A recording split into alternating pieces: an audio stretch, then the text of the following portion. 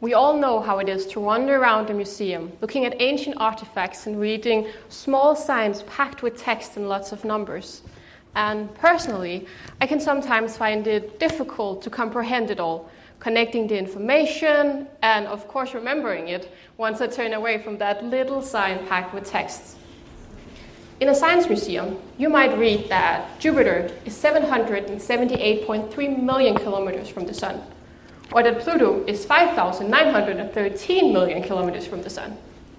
But what if I ask you to tell me how far Jupiter and Pluto are from each other? Or maybe, just raise your hand if you can remember how far I just told you Jupiter is from the Sun. Right. I don't blame you. I wrote this talk and I can't even remember those numbers. The numbers in space can be so massive that they are often impossible for us to comprehend and relate to, and not least remember. But what if I showed you that this, where I'm standing, is the Sun? This is Jupiter, and this, all the way over here, this is Pluto.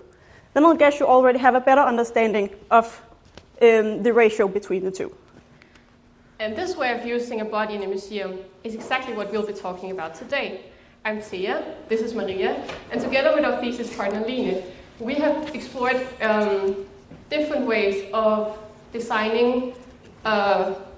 We have explored how to design ways to use the body as an interaction device to move visitors' attentions away from the screens and towards the museum space.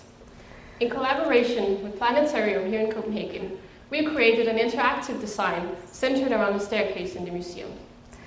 So instead of moving along the floor, as I just showed you, we took this movement and directed it upwards.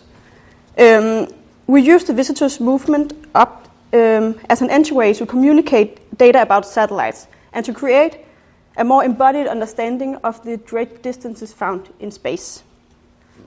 As visitors moved up the steps, they activated projections on the walls and were presented with information about different satellite orbits.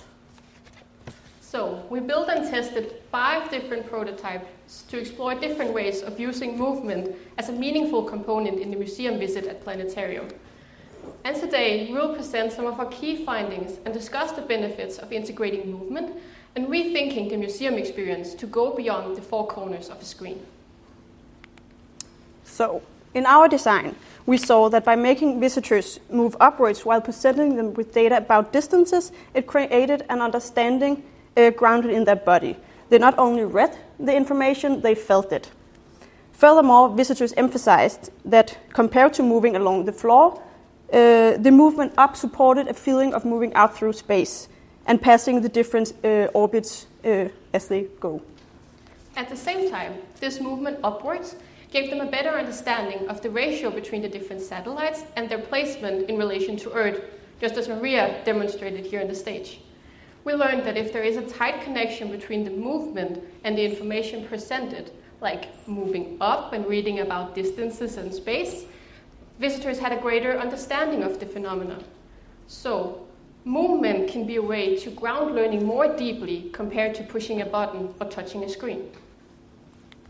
And as screens are used more and more in museums, both on phones and on-site screens, there is a tendency for people to look down a lot. So we tried in our design to hide the technology inside the staircase itself.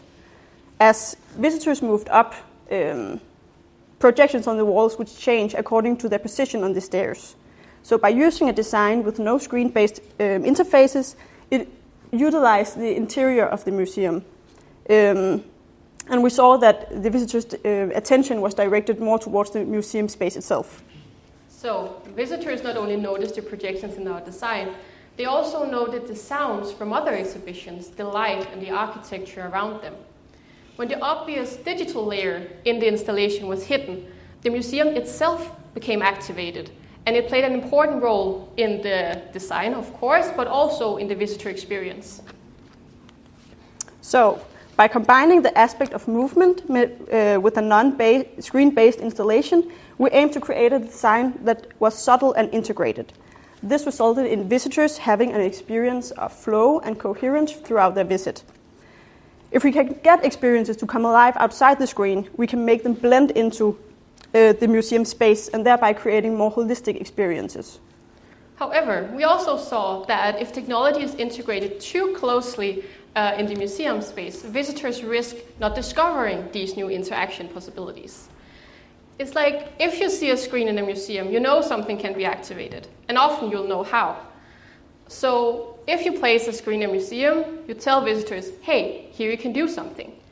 But we also saw a benefit in visitors having to explore themselves how they could interact with the design. So this created a learning environment where curiosity was a central value. The visitors had to be curious and to explore the design to really uncover all its possibilities. So if you move up the stairs, you will see the projections change no matter what. But if you discover your role in activating these changes, the design can become something more, something playful. Something that can connect you with the other visitors as you go up and down the stairs and try to create your own universe. And we know that everyone here might not own a museum.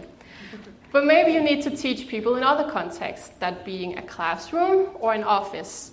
And in all of these different learning environments, it might be time to reconsider if a screen-based solution is always the best answer. Sometimes I'm sure it is, but could there be some scenarios where we have the opportunity to use the body or the space around us to anchor that knowledge? For example, just when you take your driver's license, you have the theory lessons inside on a screen, but it is first when you sit in the car, push the pedals, and hit the road that you really learn how to drive. So whenever you have to teach others, remember it's like driving a car. You can't just show them on a screen. They need to move, they need to feel, and they need to act with their body to really learn. Or simply put, tell me and I forget, teach me and I may remember, involve me and I learn. So let's rethink how we use technology and start designing digital solutions that create just this kind of involvement. Thank you.